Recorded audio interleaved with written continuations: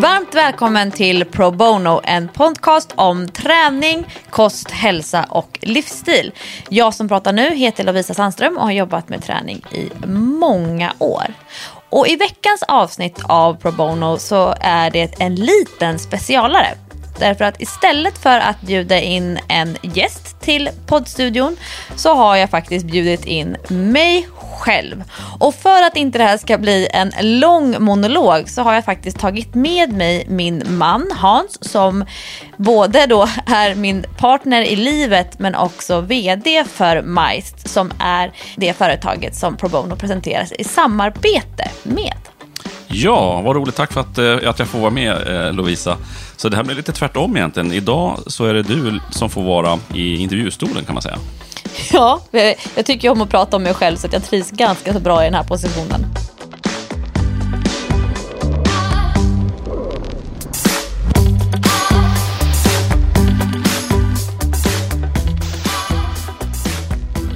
Ja, vad härligt. Vi ska ju på mångas begäran gå lite på djupet med dig och din träningsfilosofi och hur du tänker och sådär.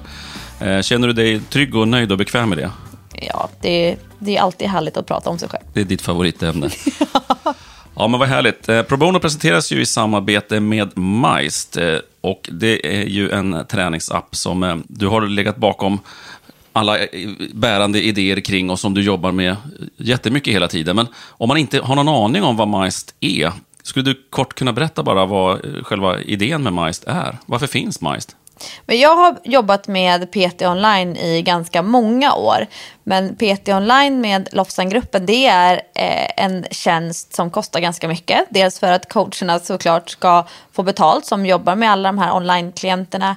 Men också för att det finns ett stort värde på den tjänsten. Men det innebär ju att det är väldigt många människor som inte kan ta del av Lovisa-gruppens PT online. Och då föddes idén till Majst helt enkelt att plocka alla de erfarenheter och den kunskap som jag har kring just att följa träningsprogram online, att få sina träningspass i en app som är i första hand då anpassade var någonstans befinner jag mig i livet och hur bör jag träna för att nå det mål, alltså det syfte som jag har med träningen. Så jag handplockade ut de delar från PT online-tjänsten som jag tror att de allra flesta människor faktiskt har störst nytta av. Nämligen att det finns en plan med träningen, att jag har ett tydligt syfte och mål och att det är mycket fokus på kontinuitet och regelbundenhet, vilket jag vet är en viktig framgångsfaktor. Helt enkelt att man tränar tillräckligt ofta med tillräckligt hög belastning och att det finns en progression. Det måste bli lite tuffare för varje vecka för att kroppen ska fortsätta att utvecklas. Så det är liksom hisspitchen för träningsappen Majst. Ja, det är lite, och det är därför vi också brukar säga att Majst, det är som att ha en PT i fickan. För det Majst ger, det är precis det som en tränare eller en coach eller en PT brukar ge. Fast här slipper du göra det på ett annat sätt än att helt enkelt bara använda din telefon. Slipper. Det är ju en lyx att kunna använda telefonen och en app. Ja, precis. Så att det är väl en jättebra idé. Kika gärna på Majst om man är intresserad av att prova träna på det här sättet. Vart hittar man Majst någonstans? Man laddar ner Majst-appen MIZED i App Store och i Google Play. Och du kan läsa mer på majst.se. Är det jättedyrt det här? Det är gratis att ladda ner appen och det är flera program som ingår gratis och vi fyller också på de här free-programmen. Men vill man ha tillgång till alla, det är nästan 90 träningsprogram, då betalar man 139 kronor i månaden. Tjusigt. Det var lite reklam. Härligt. Men du, nu över till dig. Vi sa ju att det här avsnittet skulle vara ett specialavsnitt om dig. Och du har ju hållit på med träning nästan hela ditt liv. Och om man aldrig har träffat dig, eller om man kanske inte kan så mycket om träning eller är så intresserad av träning, då kanske man tycker att det låter jättekonstigt när jag säger att du nästan i hela ditt liv har hållit på med träning. Från det att du var pytteliten. Hur kan det komma sig att det blev så för dig? Jag kom på bara en sak. Det är många som tycker att jag är mycket på internetet, och det är jag existerar i verkligheten. Och ibland när du klagar på att jag sitter för mycket med telefonen, då är det för att jag hänger på internet och möter massa människor. Så har man inte träffat mig i verkligheten så tror jag att många ändå upplever att de känner mig. Och min roll i träningsvärlden. Den startade, kanske var typ 5-6 år, när jag började liksom själv planera och styra upp för hur jag skulle röra på mig. Jag har alltid gillat utmaningar. Jag kommer ihåg att jag hade en challenge när jag precis hade lärt mig cykla. Då skulle jag cykla 50 varv runt kvarteret utan att sätta händerna på styret. Jättedumdristigt, men det tog ett par timmar och sen så klarade jag faktiskt göra alla de här varven på raken. Men jag är uppvuxen med mycket friluftsliv från mina föräldrar och jag har på mycket med utomhusidrott. Och det är framförallt paddling, alltså kanot, som ju är en sport som många känner igen från var 4:e år när det är OS. För Sverige brukar alltid vara bra på OS när det är paddling. Men paddling är ju en ganska så säsongsbunden sport, vilket gör att många av oss kanotister tränar annat. Vi åker mycket längdskidor därför att det ger bra konditionsträning och bra överkroppsstyrka. Men vi spelar också mycket innebandy, vi tränar med medicinboll, vi kör det som numera kallas för crossfit. Men det gjorde vi väldigt osexigt i en gympasal där man hängde i bommar och räck och kastade medicinbollar och stod på händer. Så att jag kommer från en tävlingsinriktad olympisk idrott, men har alltid tränat väldigt brett. Och det har jag mycket att hämta hem ifrån idag när jag faktiskt jobbar med träning för en stor målgrupp. Jag tycker att det är roligast att jobba med kvinnor, och jag tycker att det är roligast att möta kvinnor någonstans mellan 25 och 55. Och många av de kvinnor som jag möter har ju själva varit idrottare, framförallt i tonåren. Men en del har ju också börjat träna i vuxen ålder. Man kanske är 35 år och känner sig att nu måste jag börja träna. Min kropp håller inte, den pallar inte det som min hjärna vill åstadkomma. Och då försöker jag mixa det. Att lägga in en del av den prestationsinriktade träningen, men också tänka, okej, vad behöver den här personen fokusera på för att träningen ska göra att man mår bra. Så det är liksom kortversionen av varför jag har kommit in i träningsbranschen. Den kommer från prestationsinriktad träning på elitnivå. Ja, och du återvänder ju, jag som lever med dig vet ju att du flera gånger i veckan återvänder till kanot. Du sitter ju i Svenska kanotförbundets styrelse, och många av dina närmaste kompisar än i denna dag är ju gamla kanotkompisar. Så du är ju väldigt mycket kanot i ditt liv, men du höll ju på med annat också. Det har ryktats om innebandy till exempel.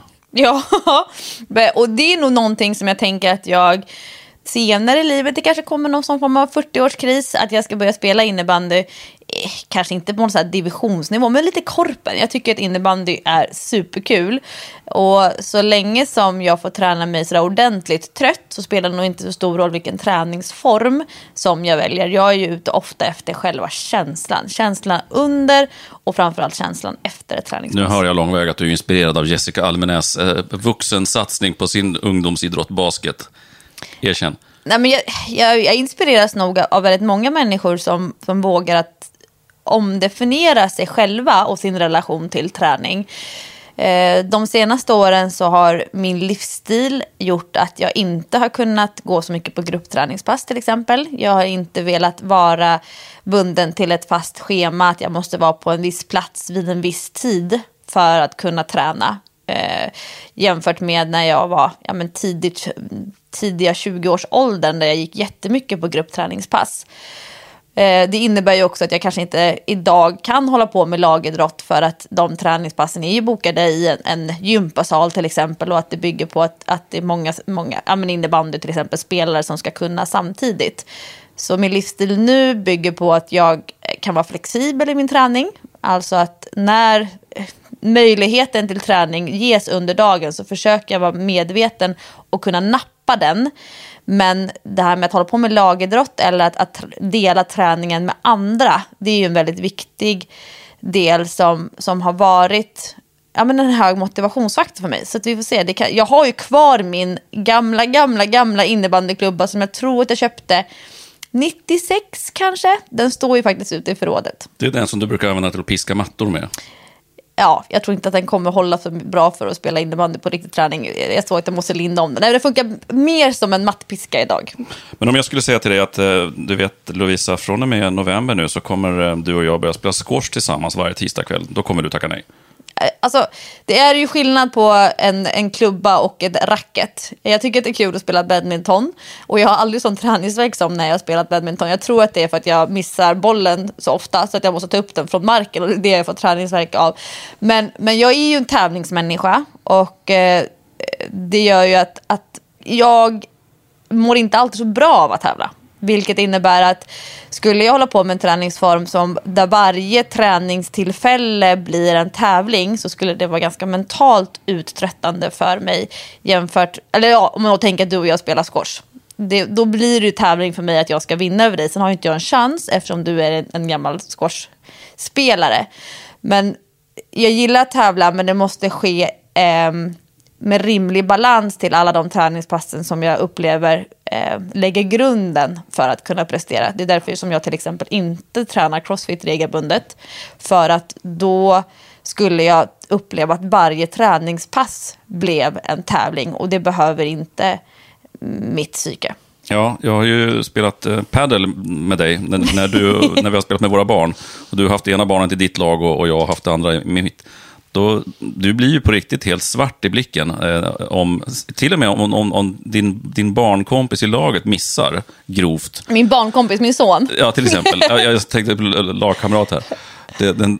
Du nästan lämnar mammarollen där och blir professionell paddelspelare. Så här.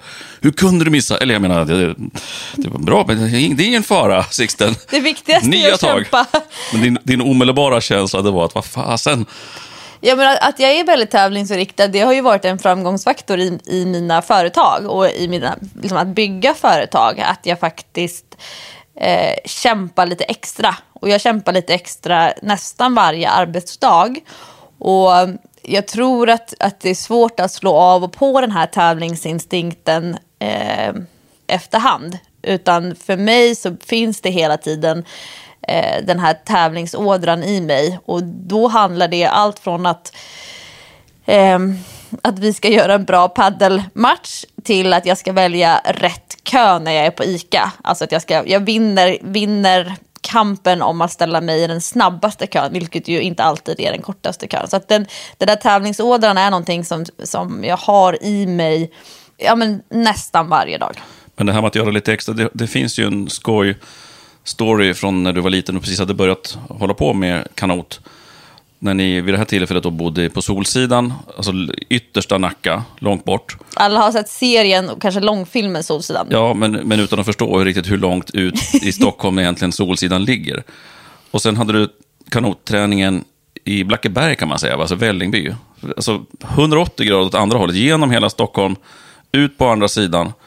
Och dit tog du dig förvånansvärt ofta. Hur då? På inlines? Ja. Ja, det är flera mil. Ja. Enkel resa, ja. Och sen paddla i iskallt vatten. Och sen åka inlines hem igen. Till Solsidan. Jag förstår vad bra kondition jag hade på den här tiden. Ja, men också att du är lite konstig. Ja, jag har ju nog någon sån här pervers njutning i att kunna mäta mina krafter och min kapacitet. Just den där resan, den tar ju 1,5 timme enkel väg med lokaltrafik. Så man förstår ju att det här projektet med att åka inlines flera mil och sen paddla och sen åka inlines flera mil, det är ju någonting som tar kanske 5 timmar. Men jag skulle nog säga att det är en del av min hjärnhälsa. Helt enkelt att det blir någonting meditativt när jag kan hålla på med någonting flera timmar. Och det är också en möjlighet för mig att ladda om hjärnan. Sen idag så skulle jag inte lägga 5 timmar på att paddla och åka inlines. Jag har ju åkt lite inlines med barnen, vilket var fruktansvärt roligt. Vi hade så kul och jag kände verkligen den här gamla inlines-tarmen in i magen som började rycka. Men jag väljer ju inte att lägga massa timmar på det 2019. Nej, men det går ju ändå en rät linje mellan det du gjorde då till vad var det, förra året när du sprang Stockholm Marathon, och förra året var jag när du inte nöjde dig med att springa Stockholm Marathon, utan du ville också springa till starten, vilket ju vill vara 1/2 mil extra, och sen när du har gått i mål stänka lite vatten i ansiktet och sen springa hem också 1/2 mil till, så det blev som ett maraton plus 1 mil till. Det är ju samma sak som inlines. Jag bytte till finisher-tröjan faktiskt. Jag bytte kläder och drack lite vatten, käkade banan. Ja, men det där är det där är någonting som kanske är lite perverst i mig.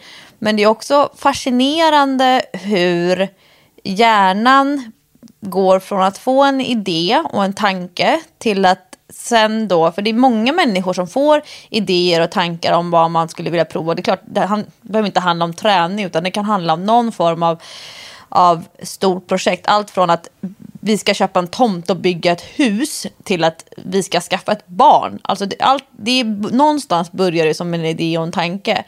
Men att sen faktiskt gå igenom hela processen till planering, vilka förutsättningar behöver jag få hjälp med? Men, som i det här fallet, att ha någon som cyklar bredvid mig de här första 5 kilometerna till starten och laddar upp mig mentalt, till att ha support längs med en maratonbana, och sen också veta att men jag kommer nog faktiskt behöva hjälp även på vägen tillbaka. Helt enkelt ha någon som cyklar bredvid och kanske distrahera lite grann. Jag sa att jag kommer nog inte svara på så mycket frågor, men berätta gärna någonting kul för mig. Och jag tror att människor generellt sett får mycket tankar och idéer, men att man inte alltid gör planen ordentlig genomlysning för vad behöver jag hjälp med, vad behöver jag klara själv, vilka redskap behöver jag ha, som en sån grej som att jag kommer antagligen behöva den här bananen efter målgång, det kommer inte räcka med all sportdryck och gel under loppet, till att faktiskt sen komma hem innanför dörren, lägga mig i badkaret och utvärdera, hur var det här, vilka tankar hade jag, vilka känslor mötte jag. Och på samma sätt som att människor bestiger Kilimanjaro eller gör olika typer av på pappret knasiga grejer. Jag kan ju tycka att det är jätteknasig grej att köpa en tomt och bygga ett hus. Man kan ingenting om hur man bygger hus. Och sen så genomför man ändå det. Sånt fascinerar mig. Så att jag tänker att det här handlar mycket om för mig att lära känna mig själv i just en del av livet som jag är nu. Men också att förstå vilken typ av motstånd människor möter generellt i livet. Sen har jag ju hamnat i någon sån här inflation, så att jag måste alltid göra lite knasigare grejer för varje grej som jag åstadkommer. Men jag kommer ju aldrig köpa en tomt och bygga ett hus. Det låter ju som att du har valt en klok väg att gå när det gäller ditt yrkesval. Inte bara att du är så intresserad och bra på träning och fysisk aktivitet, utan också det är helt uppenbart att du har väl ett sätt att vara och en inställning till livet som har varit lyckosam. Och du blev ju också PT och alltså hade träning som ditt yrke och pluggade på GH och så vidare. Och när du och jag sågs 2008 var det väl? Tror jag. Jo, 2008. Då minns jag att en av de första frågorna jag ställde till dig var vad vill du vara om 5 år? Och jag kommer så väl ihåg att du tittade så här förvånat upp över kaffekoppen. Jag dricker inte kaffe. Det var någon shake då antagligen. Men vad vill du vara om 5 år? Och då var det som att du förstod eller tänkte att gud, det har jag ingen aning om. Och att vi har ju ofta pratat om att det tillfället ungefär 2008 så var det ju en ganska tydlig sen före och efter för din del när det gäller, om vi nu pratar om ditt jobb som professionell här nu. Att innan dess med hull och hår, du får rätta om jag har fel nu, men att tuffa på med ditt stora intresse och bara göra och vara väldigt mycket här och nu. Men där någon gång så började du också tänka lite mer långsiktigt, ungefär som att det var en resa som påbörjades. Känner du igen det här? Ja, men jag hade nog inte reflekterat så mycket över framtid, utan jag var nog väldigt nöjd med livet som det var då där 2008. Tränade mina träningspass, hängde jättemycket med kompisar, dejtade och jobbade som PT på Sats och körde, jag skulle nog säga, precis som många andra gruppträningsinstruktörer, många gruppträningspass. Och vaknade nog som varje morgon och kände att livet var roligt. Men det som hände när du började, jag upplevde nog till och med så lite grann att utmanade mig. Alltså att jag blev nästan lite provocerad i att jag skulle behöva tänka 5 år framåt. Men det som till slut hände, och det kanske var nästan en 6 månaders period när du och jag började prata 5 års perspektiv, det var att jag började se min egen potential. Jag har alltid känt i vuxen ålder att jag är på rätt plats vid rätt tillfälle. Och när jag pratar med andra människor så är det är tydligen inte alla som känner så. Att man är på en plats i livet som man kanske inte är helt nöjd med. Man har ett jobb som man visst trivs med, men man upplever inte att man kommer till sin fulla rätt. Och när jag började fundera i de banorna, mycket då med hjälp av dig, att okej, hur ser jag till att jag även om 5 år känner att jag är på rätt plats vid rätt tidpunkt? Då började pusselbitar falla på plats som jag inte visste att jag saknade. Och det har gjort att min egen motivation till att utvecklas, till att utmana mig själv, till att lära mig saker har stimulerats jämfört med om jag nu 15 år senare från att jag började jobba i träningsbranschen fortfarande hade varit på samma gym, kanske haft liknande typer av klienter som man har när man jobbar som PT på en stor kedja. Jag skulle säkert ha haft exakt samma träningspass tisdagar klockan 19 med samma deltagare på passet. Och jag tror att min motivation hade sjunkit med åren. Och genom att tänka i de här 5-årscyklerna, du och jag har ju gjort 2 stycken sådana 5-årscykler tillsammans, 2019 nu.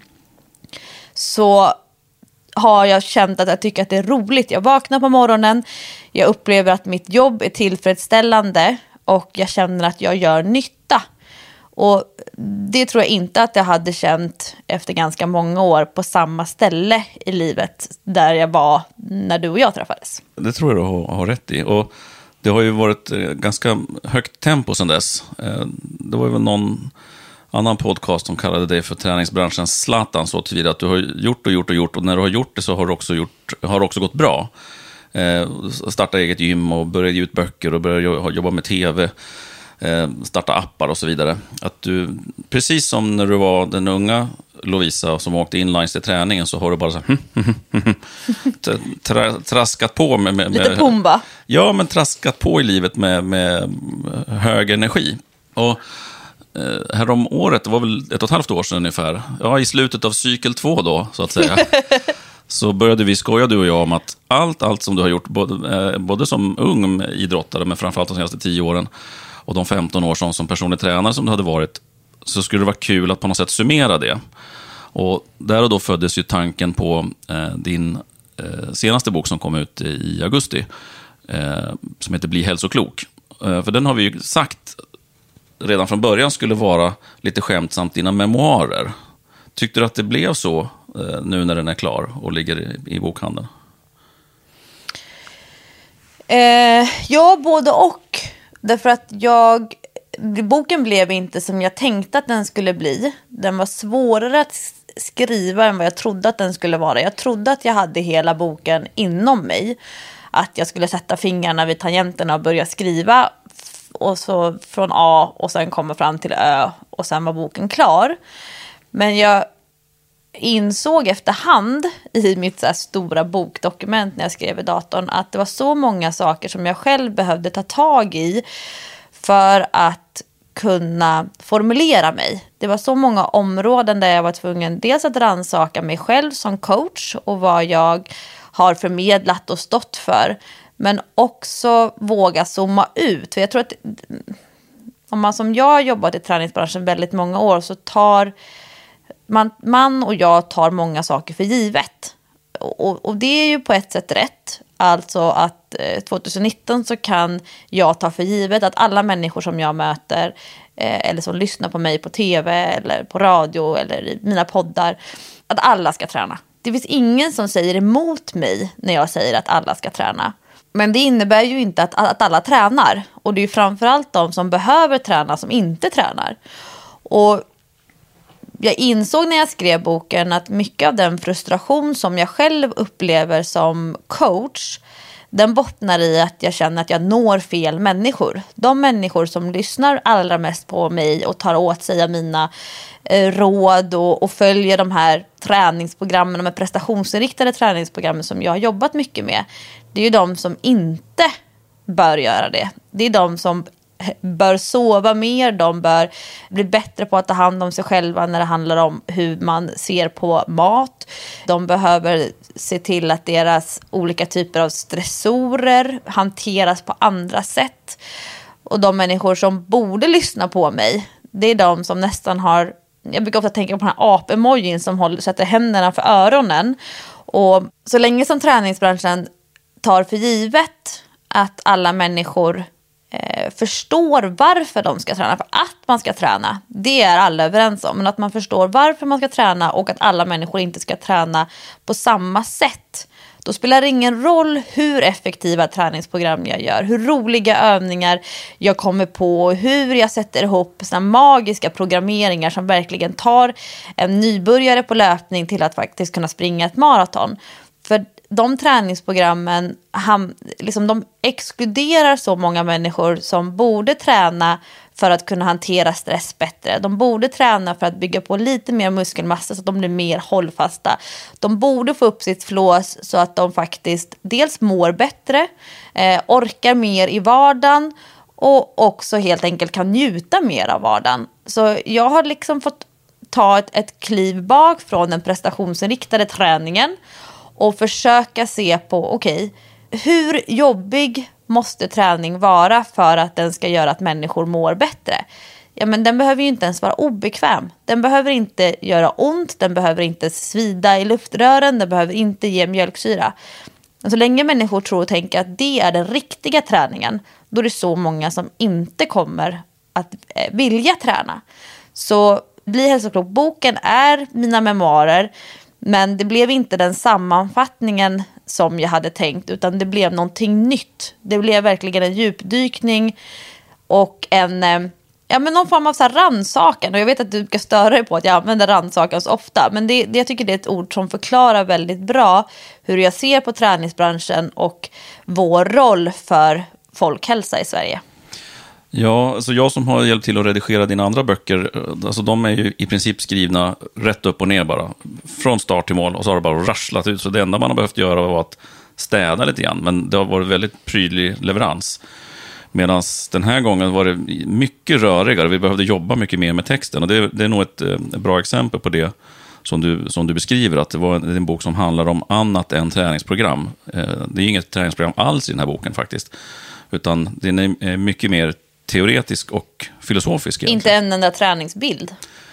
Nej, inga träningsbilder, inga snygga poser eller så. Men en sak som, du är ute på turné nu med den här föreläsningen och reser runt om i Sverige och föreläser väldigt mycket på företag med stora organisationer och så vidare, men även på skolor och för lärare och så vidare. Men en sak som många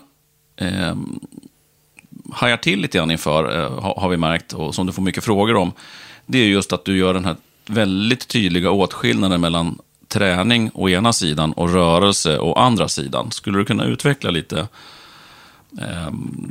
den motsättningen, eller det förhållandet mellan de två? Ja, men jag tror att många klumpar ihop det. Man tänker att träning och rörelse är samma sak.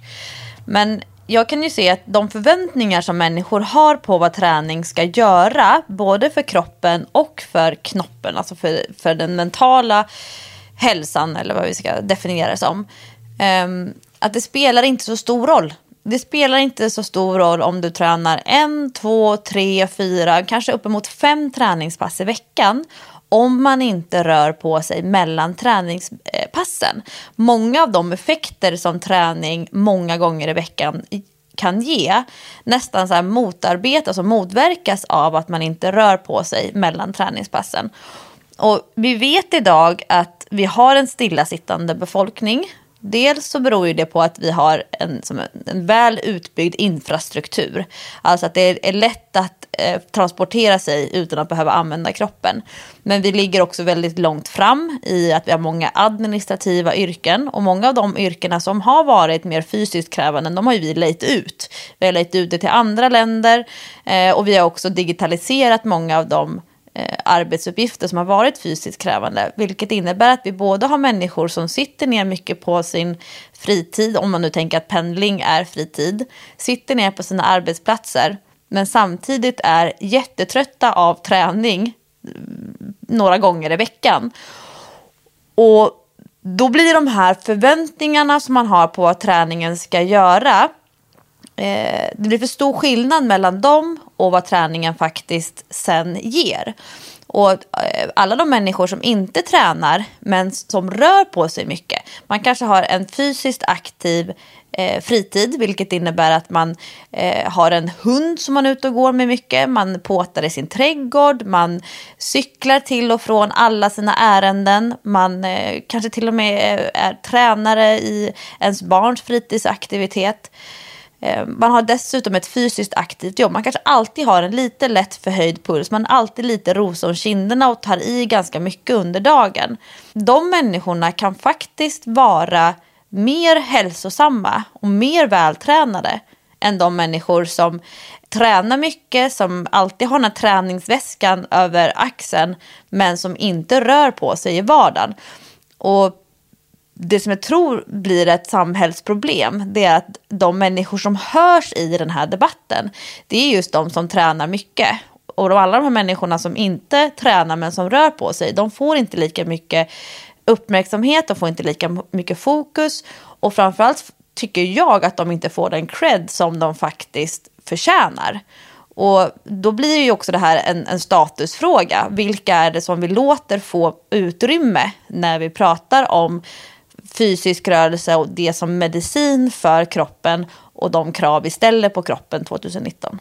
Du har ju med en ganska bra bild i boken i form av en pyramid, någon slags Maslow-inspirerad hierarki där du säger att när det gäller att bli just hälsoklok så är den stora basen är rörelse. Inte träning. Nej, och har man inte rörelse i sin livsstil, i sin vardag, då kommer man aldrig kunna konditionsträna sig upp till motsvarande volym som om man hade haft rörelse regelbundet under ett helt dygn. Man kan inte konditionsträna i träningskläder så många minuter som krävs för att kompensera att man är stilla däremellan. Vi vet idag, och man tittar på den uppmärksamhet som Anders Hansson har fått när han pratar om att vara hjärnstark och vikten av konditionsträning och att liksom regelbundet under dagen faktiskt syresätta kroppen ordentligt med fysisk aktivitet. Det perspektivet är jätteviktigt. Och det här med rörelse, dels så stimulerar det kroppens egen smärtlindringssystem, vilket innebär att så fort vi rör på oss så blir kroppen bättre tillsammans med hjärnan på att känna av vart har jag ont någonstans eller vart kommer jag kanske få ont snart. Och så kan kroppen och hjärnan smärtlindra själva. Men vi vet ju också att den kreativa processen inne i hjärnan blir bättre om vi rör på oss. Och människor som till exempel får ont när de är på jobbet. Man kanske har någon triggerpunkt bakom skulderbladet. Man upplever några strålningar i armbågen och så vidare. Det finns ingen magisk övning du kan göra på gymmet som kommer ta bort den där smärtan. Utan det bästa är att flera gånger under dagen byta positioner som man är stilla i. Så att hjärnan själv faktiskt får en chans att ta hand om kroppen. Och många som tränar, de gör ju det för att de vill bli smärtfria på jobbet. Men så länge man inte tar ansvar för smärtan under arbetsdagen genom rörelse, genom att bryta den här fysiska inaktiviteten, då kommer man inte få resultat på just det här med att bli besvärsfri eller smärtfri. Det är ju många i din egen bransch, eller vår egen bransch, träningsbranschen, som har höjt lite på ögonbrynen över det du faktiskt drar en lans för i den här boken, nämligen att om man ska hårdra så att träning är inte så viktigt. Det är klart att träning är viktigt, men det är inte lika viktigt som en slags grundläggande aktiv livsstil med mycket vardagsrörlighet eller vardagsrörelse. Alltså, jag ska ju inte säga att du har fått kritik, men åtminstone en del höjda ögonbryn. Och du har ju själv påpekat också att ditt budskap i det här sammanhanget går ju liksom på tvärs med många företags friskvårdssatsningar som ju ofta fokuserar på att man ska ge någon rabatt till något träningslopp eller att man ska ha 1 timme i veckan ska det komma någon och köra ett pass. Och det du säger nu är ju egentligen att visst, det är inte skadligt såklart, men det är inte det spelar ingen jättestor roll för den generella hälsan på arbetsplatsen. Nej, men exakt. Och de rubriker som jag har fått i och med Bli hälsoklok-boken, de rubrikerna handlar ju också om att lyfta fram extremen. Alltså jag säger, du behöver inte träna alls. Så oviktig är träningen. Det är oftast liksom det som media vill trycka på när det handlar om att bli hälsoklok. Men det innebär ju att människor, om man bara läser rubriken, att de tror att de inte behöver träna alls och att allt handlar om att man ska gå på en diet. Alltså det är ju inte det som är mitt budskap. Utan mitt budskap är att vara hälsosam, att vara hälsoklok, det är mycket mer komplext än att alla människor ska träna. Jag skulle nog säga att den riktigt tuffa prestationsinriktade träningen, till exempel om man håller på med någon av de här klassikergrenarna, om man har nappat på den här löpartrenden med de här liksom mer extrema loppen, jag skulle nog säga att det kanske är en del av en ohälsosam livsstil. Jag skulle till och med kunna dra det så hårt och säga att den dagen du bestämmer dig för att du ska springa ett maraton, det är det mest ohälsosamma ögonblicket just det här året. För att all den typen av prestationsinriktad träning faktiskt blir en egen ohälsofaktor. Och när det handlar om att nå människor på arbetsplatser kring hälsobegreppet och faktiskt lyfta fram den här hållbara livsstilen, då ser vi att den typen av insatser som faktiskt friskvårdsbidrag utgör, som de här sponsringarna av loppavgifter, alltså att de insatserna, visst, de kan ge utdelning, men de når oftast den målgruppen som redan tränar. Det är människor som tycker att arbetsgivaren är schysst som sponsrar med loppavgiften, men de hade ändå betalat den här tävlingsavgiften själva. Människor som utnyttjar sitt friskvårdsbidrag, de gör det på produkter och tjänster som de ändå hade köpt fast med sina egna pengar annars. Och att titta på hälsobegreppet ur ett lite klokare perspektiv, det handlar om att man vågar vara komplex och kan faktiskt säga att för just den här individen, det kan ju vara den här individen som blir rödmarkerad i hälsoundersökningarna som arbetsgivaren eller HR-avdelning eller personalavdelningen utför. För att nå den rödmarkerade personen eller personerna, det kanske till och med kan vara en arbetsgrupp eller en hel avdelning som sticker ut jämfört med hela arbetsplatsen. Då behöver man individualisera hälsoinsatsen, vilket innebär att det kanske handlar om att ta regelbundna pauser varje timme. Att man med gott samvete, likt en rökare, faktiskt kan ta en paus från sina arbetsuppgifter. Eller en sån enkel grej som att det faktiskt är socialt accepterat att lämna arbetsplatsen på lunchen. Att bryta den här kulturen av att matlådan sitter man och äter framför datorn. Och sen så jobbar man jätteeffektivt utöver den här lilla kvarten när man käkar och scrollar Aftonbladet. Och det är det här som jag tror träningsbranschen blir lite provocerad av, eller de företagen som säljer in friskvårdspaket eller lösningar som handlar om att hälsa är ännu någonting där vi ska prestera på. Det kan till och med vara så, utifrån mina erfarenheter, att de här stegräknartävlingarna som många arbetsplatser inför ett par gånger under året, att till och med där vi ser att vilka människor är det som dedikerar sig till stegräknartävlingar? Jo, det är de som redan når över 12 000, uppemot 15 000 steg om dagen. De människor som inte går så många steg, de kommer ändå inte få motivationen till att börja gå bara för att det finns 2 trisslotter i någon vinstpott. Och det kan till och med bli så att det blir någon form av exkluderande miljö. Att ska man vara här, dessutom göra det i lag, då känner man att man blir en börda för sitt lag. Därför att man är inte beredd att förändra sin livsstil genom att plötsligt börja logga alla sina steg som man gör i en app, så att arbetsgivaren kan hålla koll på att hela arbetsplatsen har gått runt jorden eller vad man nu har för challenge. Och att människor känner sig exkluderade i olika hälsosatsningar, det är ju jätteproblematiskt, eftersom de som känner sig exkluderade, det är de som kanske allra mest behöver förändra sin livsstil. Det har varit kul att få ta del av den positiva respons som du har fått från dels läsare men också efter föreläsningar och sånt. Och många är ju glada över det här att du faktiskt dels problematiserar, dels inte bara sjunger med i någon halleluja-kör som många har kring träning som allena rådande vinstlott liksom. Men att kanske också att du försöker sätta fingret på att det är viktigt för gemene man att faktiskt ta sig en funderare på hur ser min vardag ut? Eller hur ser mitt liv ut? Medan många, när det gäller hälsa, så brukar de lite för snabbt fundera på hur ser min träning ut? Så det känns ju intressant. Men det leder mig också in på att det finns ju 5 stora sjok i boken. Det ena är rörelse och träning som jag pratat om nu. Men om vi kort bara nämner lite om de andra. För du har ett område i boken som handlar mer specifikt om motivation. Vad handlar det om?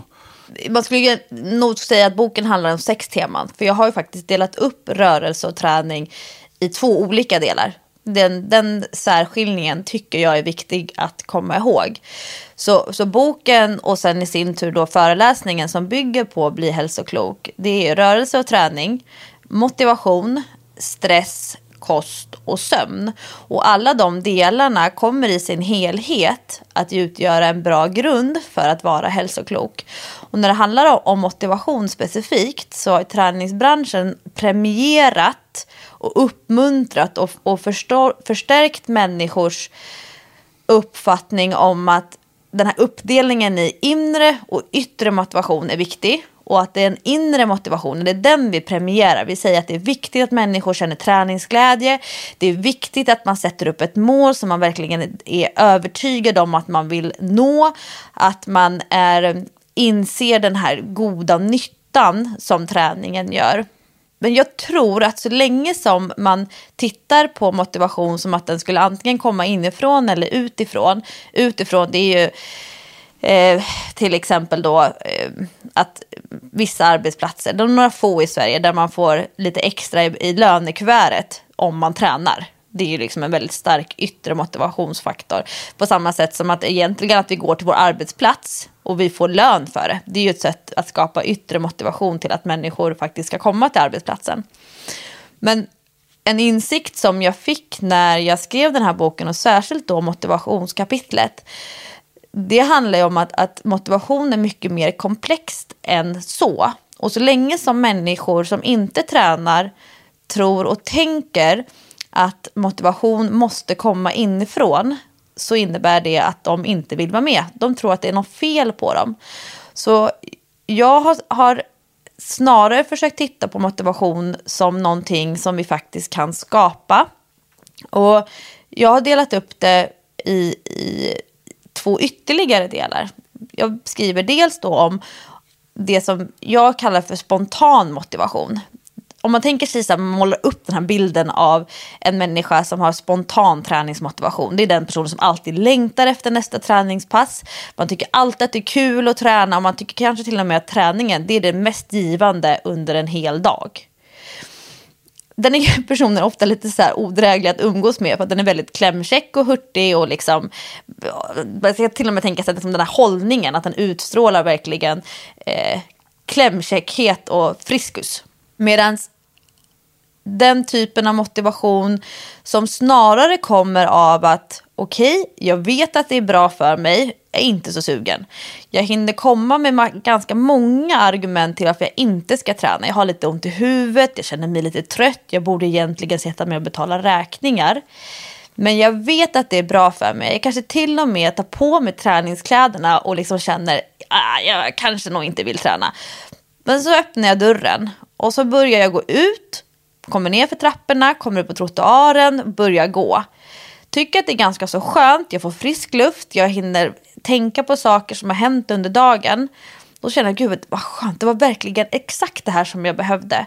Jag driver på steget lite kraftfullare och känner så här, men gud, jag är faktiskt ganska stark. Till och med kanske provar att jogga lite. Och sen har jag joggat 2 kilometer och känner, jag är ju riktigt bra på det här. Till och med tar 2 lyktstolpar, springer lite snabbare, går en stund och sen trycker jag på igen och känner så här att ja men gud, att jag inte unnar mig det här oftare. Kommer hem från träningspasset som det som startade som en tveksamhet i att jag provar hur det känns att ta på mig träningskläderna till att wow, det var exakt det här jag behövde. Hur kommer det sig att jag inte gör det här oftare? Och den här responsiva motivationen som vi faktiskt skapar efterhand som vi tränar, som vi rör på oss, den behöver få näring, den behöver få någon typ av uppmärksamhet så att vi faktiskt kommer ihåg till nästa gång det är dags att träna att jag tycker om det. Att jag faktiskt kan njuta av det både under och efteråt. Och det är det här jag menar med tidigare i samtalet, att träning för hälsan behöver varken vara obekväm, den behöver inte vara jobbig, den behöver inte göra ont. Utan vi behöver skapa förutsättningar till att den här responsiva motivationen ska finnas kvar de antal dagar som det krävs för att jag ska göra det igen.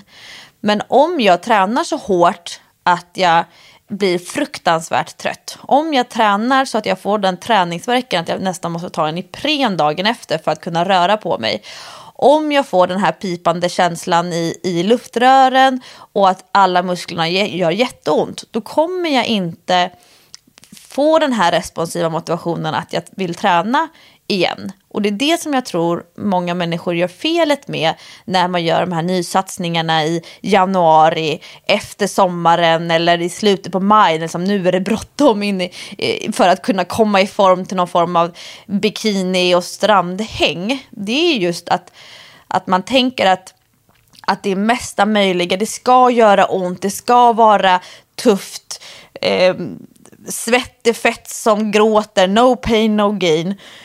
Det motverkar den här typen av responsiv motivation. Och jag hade inte tänkt på motivation på det sättet innan jag skrev boken. Så det var faktiskt delar som jag lärde mig genom att försöka sätta ord på mina erfarenheter och att faktiskt orka lägga tid på att fördjupa mig som coach kring motivation. Det är kul också att du kom på ett helt eget ord, för responsiv motivation fanns ju inte, visade sig. Så du tycker att det borde heta så. Och så kollade vi upp med lite psykologer och sånt och de skakade på det och sa nej, det finns ingenting som heter så. Ja, men den borde finnas något som heter så. Så att från och med nu så har du... Så det är ditt andra. Du har ju uppfann ju också det här med träningsfeminism som ett uttryck. Så du har om allting tar slut imorgon så har du åtminstone lanserat 2 ord till svenska språket. Ja, det där kommer ju faktiskt från ett helt annat område. Det får man lyssna på min föreläsning om man vill veta vad jag fick inspirationen till att prata om motivation som någonting som kan vara spontant eller responsivt, och att det faktiskt under livet finns mer eller mindre utrymme till de 2 delarna. Ja, men jätteintressant. Jag tror att man kan inte få nog av input, tror jag, kring motivation, för att många känner nog igen sig i det här, som du säger, att en del bara kastas ut i löparspåret eller ner till gymmet, medan andra har 1000 olika ursäkter för att inte göra det. Och så kanske det finns någon tredje grupp som skulle kunna bli mer motiverade om de bara fick den här responsiva motivationen. Men jag är lite nyfiken också på ett annat område i boken som du har skrivit, som du får väldigt mycket frågor om på mejl och sånt där, och det som också är en vanlig fråga till träningspodden, som handlar om sömn. Vilket det låter så lätt, för man kan ju tänka sig att det är klart att man måste sova, punkt slut. Men du, även här så problematiserar du lite grann och så. Du kan väl berätta lite om vad just det segmentet handlar om. En sån här ett vanligt fenomen, det är människor som tränar 3 gånger i veckan och sen så tycker man att man inte får de resultat som man förtjänar, och då så vill man lägga till ett 4:e pass i veckan. Och det 4:e passet, det kan man bara hinna genom att helt enkelt sätta klockan tidigare på morgonen och träna innan alla dagens åtaganden. Men vi vet att så fort människor börjar minska ner på sin sömn eller får en försämrad sömnkvalitet, så tappar man många av de hälsoeffekter som man kanske vill ha av träningen, eller som vi vet att sömnen faktiskt basalt stimulerar hos oss. Så det är 2 delar. Det ena är att vi ska sova tillräckligt mycket, och hur mycket vi behöver sova, det är individuellt. I en drömvärld, och mitt generella råd, det är att jag vill att människor ska ligga ner och blunda i sängen i 8 timmar. Sen kanske man inte kan sova alla de 8 timmarna, men man ska i alla fall ligga och blunda. Men Muskeltillväxten till exempel, den hämmas, den begränsas, den blir sämre när vi sover för lite. Men också när vi har en för låg sömnkvalitet. Man kanske har legat och sovit, men man har vaknat flera gånger. Man kommer inte ner i djupsömnen. Det här känner ju många småbarnsföräldrar säkert igen sig i. Men om man upplever mycket stress under dagen så kanske man har svårt att få sömnkvalitet. Man däckar i sängen på kvällen, men sen vaknar man på morgonen och är ändå inte utvilad. Vi ser också att mättnadskänslan blir rubbad. Man har svårt att bedöma hur mycket är rimligt för mig att äta. Aptiten ökar ju sämre eller mindre som man sover, vilket helt enkelt innebär att man kommer vara hungrigare de dagarna när man har sovit lite. De människor som tränar för att höja sin energiförbrukning, man vill alltså förbränna fler kalorier, de människorna kommer att uppleva en ökad hunger vid samma typ av kaloriunderskott jämfört med de som faktiskt sover tillräckligt mycket och har tillräckligt hög sömnkvalitet. Och dessutom så ser vi att stresstoleransen minskar ju mer vi drar ner på sömnen. Och vi får en sämre möjlighet att ta hand om den energi som vi äter under dagen. Alltså att kroppen blir helt enkelt lite bäng av att sova för lite eller att sova för dåligt. Och jag skulle nog till och med säga att det är många människor som använder träning som ett sätt att hantera dålig sömn. Alltså, jag orkar sova så här lite för att jag tränar. Men man ser inte det mönstret hos sig själv. Och det är det här som jag menar på att hälsobegreppet är så mycket mer komplext än att säga att alla människor ska gå 10 000 steg om dagen och man ska träna 3 gånger i veckan. För att för en väldigt stor grupp människor som jag möter så finns det inget magiskt vi kan göra under dagen för att kompensera att sömnen är kass. Sen kanske man inte alltid kan göra någonting åt det. Man kanske har småbarn som vaknar på nätterna. Man kanske har en partner som snarkar. Det tror jag inte. Nej. Men vissa delar kanske vi inte just nu kan ta ansvar för och förändra. Men vi kan ha det i åtanke. Och de här människorna som tränar flera gånger i veckan och som är frustrerade över att de inte får de träningsresultaten som de tycker att de förtjänar. Det kanske inte är så att de ska träna mer, att de ska träna hårdare, att de ska sätta upp det här prestationsinriktade målet. Utan det helt enkelt kan vara så att man ska hålla kvar den träningsrutin man har, men bli bättre på att ta hand om sig, framförallt då kring det som kallas för sömnhygien. Men också att tänka att okej, min natt i bästa fall är 8 timmar ligga i sängen och blunda. Men jag behöver ta ansvar för vad händer de sista 2 timmarna innan jag går och lägger mig. Finns det någonting jag behöver, eller någonting som jag kan förändra under dagen för att min sömn ska bli bättre?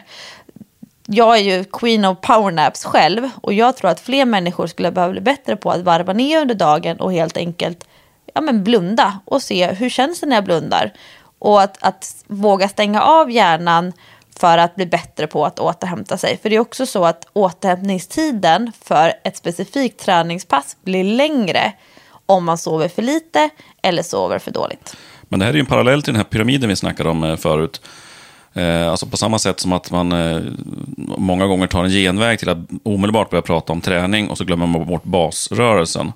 Så även här så tror jag att det är nog många som snabbt ska prata om träning, men de glömmer bort sömnen. Alltså, det vill säga att man snävar för fort in på att det är träningen. Det är där skon klämmer. Och man är till och med beredd att gå upp 5:30 som någon sån här San Francisco vd som man har läst om, som dricker filtrerat vatten och spelar basket 5 på morgonen och sådär, och är först av alla på jobbet. Att det är någonting coolt och asketiskt och piska på ryggen. Det är någonting häftigt med att ge avkall på sömnen. Medan du ju poängterar att visst, det kanske du kan tro, men det är helt meningslöst att göra det du gör. Ja, men kanske till och med kontraproduktivt. Ja, men jag tror att människor tänker att stress, det är någonting som är att chefen skickar ett mejl som gör att jag blir så här nervös över att jag gjort någonting fel på jobbet. Eller att stress, det är stress över ekonomi till exempel, eller stress över att mitt barn mår dåligt i skolan, eller att jag har tonåringar som inte får ordning på sina rutiner och liknande. Men stress utgörs ju inte bara av det, utan stress utgörs av alla de livsstilsfaktorer som vi lägger på oss. Och immunförsvaret, det är ju någonting som det är ju ett jättesmart system. Det är ett system där vi faktiskt har ett eget skydd för olika typer av virus, för infektioner, att liksom kunna hantera alla de här stressorerna. Och sover vi inte tillräckligt mycket eller tillräckligt bra, då bryter vi ner det här immunförsvaret. Och att vi blir sjuka, att vi blir förkylda, att vi blir skadade eller att vi får ont, det är ju någonting som det är klart att det är en naturlig del av livet. Det är någonting som vi alla måste vara beredda på. Men så fort vi kommer igång med träning, så fort vi lägger på den här träningsdosen och tror att vi kan liksom addera och samtidigt som vi både då vill äta mindre socker, vi vill jobba mer effektivt och dessutom så ska vi träna ett visst antal pass i veckan och till uttröttning varje träningspass. Utan att tänka att ju fler belastningar jag lägger på kroppen, ju större belastningar jag lägger på kroppen och hjärnan, desto noggrannare behöver jag vara med min sömn. Och många tror att men sömnen, det är där den är och att det skulle vara good enough. Men ju fler stressorer vi lägger på kroppen, desto bättre behöver vi bli på att ta hand om vår sömn. Och det är därför som jag förespråkar, och det här är ju någonting som jag har haft ganska många år tillbaka, att vanliga motionärer behöver inte träna fler än 3 träningspass med ett visst fokus för att få bättre träningsresultat. Tränar man 5 gånger i veckan som vanlig motionär, då behöver man se att man faktiskt har återhämtningen för de här 5 träningspassen. För annars kommer man bli sjuk, man kommer bli skadad eller man kommer få ont eller tröttna. Och att springa fler än 3 träningspass i veckan, det är få människor som faktiskt har återhämtningsmöjligheten för det. Sen kanske man tycker det är jätteskönt att springa 5 gånger i veckan. Men det behöver inte vara så att 5 gånger i veckan är mer effektivt än 3 gånger i veckan. Helt enkelt för att man inte har återhämtningsförmågan. Och där tror jag att det är det som har varit en viktig framgångsfaktor med MAIST. Att det kanske inte är att människor ska träna fler gånger i veckan, men man ska bli noggrannare med det man gör när man väl tränar. Och för den allra största gruppen, om vi tittar på svensk folkhälsa, de behöver se till att de har återhämtningen och kanske då till och med ha någon form av träningsfilosofi som handlar om att nå mesta möjliga resultat av minsta möjliga insats. De flesta av oss svenskar tycker inte att det är roligt att träna. Vi tränar inte regelbundet och vi tar inte i tillräckligt mycket när vi tränar. Men om vi hittar en bra balans mellan insats och utdelning som faktiskt baseras och hänger ihop med hur vi tar hand om oss med återhämtning, sömn, hur vi fyller på med energi, får vi i oss tillräckligt mycket kolhydrater, protein, vilken typ av fett äter vi, ungefär äter jag tillräckligt mycket i relation till min livsstil och min träningsrutin. Hur hanterar jag den typen av mentala angrepp som ändå min hjärna utsätts för med det här mejlet från chefen eller en kollega som man tycker är knepig och som man liksom nästan stör sig på. Alla de delarna hänger ihop. Och vill man träna 5-6 pass i veckan så klart man kan göra det. Men man skulle antagligen få samma resultat på 3 gånger i veckan och uppleva en lägre stress i vardagen. Det är det jag brukar skämta om, att några som verkligen skulle behöva använda majs, det är de här snubbarna på gymmet som släntrar in och så drar de i något snöre och de lyfter. De gör där det råkar vara ledigt. Det är där jag sätter mig. Eller så gör man det man brukar och man sitter med en scrollad telefon. Jag kan ju bli tokig på att det känns som att är det här någon kvalitativ träning? Ni har bytt om och ni kan säga att men jag hängde på gymmet. Men vad gjorde du när du var där? Tänk om du hade 3 grymma pass i veckan. Effektiva och rappa med progression och sådär. Det skulle göra en enorm skillnad. Ja, men vilka övningar man väljer när man går till gymmet, det är ju också det som många upplever har varit den stora skillnaden sedan de började träna med MAIST och faktiskt också hemmaträningsvardag. programmen, det är ju det med att var får jag största möjliga utdelning. Och i träningskapitlet i Bli hälsoklok så skriver jag mycket om det med vilken typ av övningar för vilket syfte. Och den här, jag tänker så här, klassiska bilden av människa som inte är van att vara på gymmet, men man har ändå liksom klivit över en hög tröskel och är där. Den kommer med stor sannolikhet att välja rörelser och övningar som är isolerade. Alltså man kör tricepspress lite grann och så kör man lite bicepscurl. Det är bara armbågsleden som man jobbar med. Man kanske gör lite crunches med någon rep och sen ställer man sig i plankan. Men det är så pass liten total belastning på kroppen som helhet, så att man får inte särskilt stor utdelning jämfört med de här 50 minuterna som det tog att lyfta hantlarna åt olika riktningar. Men vill man få den här som muskelstimulansen så att man stimulerar proteinsyntesen och får muskeltillväxt, vill man få den här anabola systemet i kroppen som faktiskt bygger upp och stimulerar att nu måste kroppen bli starkare, nu måste jag måste på något sätt kompensera för den här nedbrytningen som ett träningspass utgör, då behöver vi tänka fler leder. Fotled, knäled, axelled, höftled. Det är därför som de här basövningarna som man kallar för knäböj och bänkpress och marklyft, det är så många leder som jobbar samtidigt. Det är där vi bör lägga mesta möjliga tid. Sen kan vi göra kryddövningar, de här isolerade. Det är asnice att stå framför spegeln och köra bicepscurl. Men vi kommer inte bli starkare och få de stora resultaten av styrketräning om det bara är bicepscurl framför spegeln en gång i veckan. Man kan göra det på fredagar, det är den här discopumpen. Men inte kan, man ska göra det på fredag. Man ska göra, det är obligatoriskt. Men många människor förstår inte att våra kroppar behöver mer belastning än vad vi är vana vid. Och vi behöver få en generell metabol, alltså en generell stress på systemet så att kroppen faktiskt svarar med att bygga upp sig. Och de flesta av oss, vi kommer få sämre kondition med tiden, vi kommer förlora muskelmassa så fort vi har passerat typ 20, då blir våra kroppar i förfall. Men om man då tänker sig att okej, vi får ju allt fler år som vi förväntas jobba, alltså att vi får att vår pensionsålder skjuts på framtiden, samtidigt som vi förväntas orka sitta ner och jobba med ganska så avancerade arbetsuppgifter för hjärnan. Då måste vi använda träningen för att bygga upp kroppen så att den klarar av de här liksom lite nya utmaningar som vi inte såg för 20, 25, 30 år sedan. Men nu när man pratar med dig på det här sättet, vi måste behöva runda av här nu. Men en sak som slår mig när man hör dig prata om din nya bok, men överhuvudtaget dina tankar kring träning och hälsa, så är det ju att du rätt så sällan pratar om individen, alltså vad människan själv måste göra och att ta tag i X, Y och Z, utan du sladdar ju ofta in på mer systemfrågor, hur arbetsplatser är organiserade, belöningssystem på arbetsplatser, hur relationerna ser ut och hur man tar sig till jobbet. Alltså det är mycket systemnivå, övergripande nivå.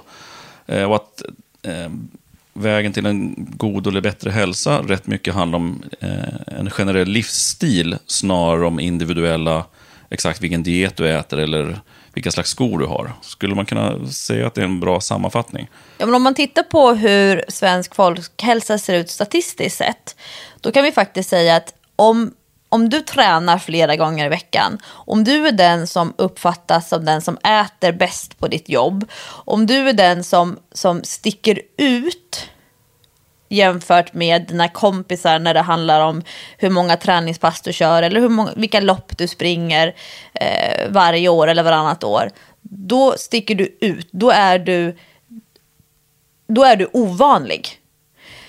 För att som siffrorna som vi tittar på idag så kan vi se att det handlar inte längre om att vi måste ha disciplinerade individer som gör bra val, som att det krävs den här karaktären och att vi ska vara motståndskraftiga till det här bullfatet som serveras på morgonmöten och så vidare.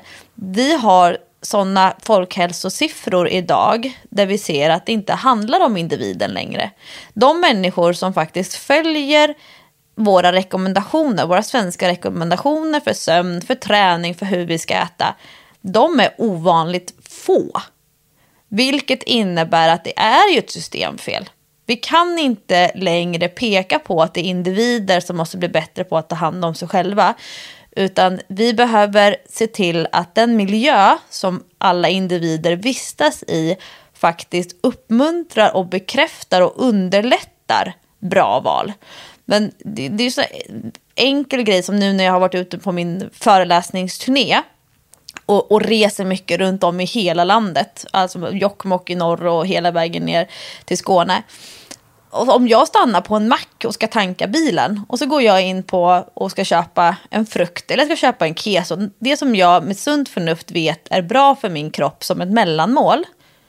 Då kommer jag ändå utsättas för 98% andra produkter och livsmedel som jag kommer behöva stå emot. Och det är ju skitsvårt. Till och med jag som har allt det här så enormt nördigt inne i min hjärna kommer ha svårt att leta mig fram till den här kesoburken som jag med sunt förnuft vet på pappret är bra för mig. Jag kommer ha 4 meter med choklad. Jag kommer ha 3 meter med lösgodis. Jag kommer ha 4 eller 5 kylar med läsk. Plus den här bake-off-skåpet. Då spelar det ingen roll hur motiverad jag är på måndag morgon till att ta tag i mitt nya liv. Eller nu ska jag ha 100 dagar utan socker. Jag kommer ändå vara tvungen att konfronteras med alla de här dåliga på pappret valen. Och det är att ställa för höga krav på människor. För vi vet att till exempel impulskontrollen försämras när vi upplever stress. Impulskontroll försämras när vi är under press och känner oss att vi är lite grann på gränsen. Och impulskontroll kanske är den viktigaste faktorn för att göra det här bra valet. Så jag tycker att det är ett systemfel och det är det som är själva grejen med Bli hälsoklok som bok och den föreläsningen. Att det handlar om en hälsofilosofisk fråga och då behöver vi höja blicken. Träningsbranschen behöver höja blicken, politiker behöver höja blicken, arbetsgivare behöver höja blicken, men också alla vi som faktiskt utgör den svenska befolkningen. Vi behöver höja blicken och se, okej, hur kan vi som stor grupp faktiskt bli bättre på att göra bra val? Och då handlar det inte om att anmäla sig till ett halvmaraton, för det kommer inte att göra att hälsan på individnivå faktiskt förbättras. Ja, men det tyckte jag var bra slutord. Vi började ju det här samtalet med att konstatera att du som liten åkte inlines i hur många mil som helst och att du, när vi sågs, var gruppträningsinstruktör och jobbade som PT. Och att du många år senare skriver den här typen av bok som du har gjort nu. Att du har gått, det är någon slags resa från individuell träning och prestation till att börja prata systemfrågor och nästintill politik. Jag sitter ju här och inser att nästa 5-årsperiod kanske är det en politisk karriär vi ser i vardande. Kan du släppa den bomben nu? Folkhälsominister. Inspirerad av House of Cards. Nej, det kan vara en cliffhanger. Ja, vi får säga så. Ska vi stänga av mikrofonen? Ja, men jättetrevligt och intressant snack med dig, Lovisa. Tack för kloka ord. Och ja, vi säger väl helt enkelt tack och hej. Tack!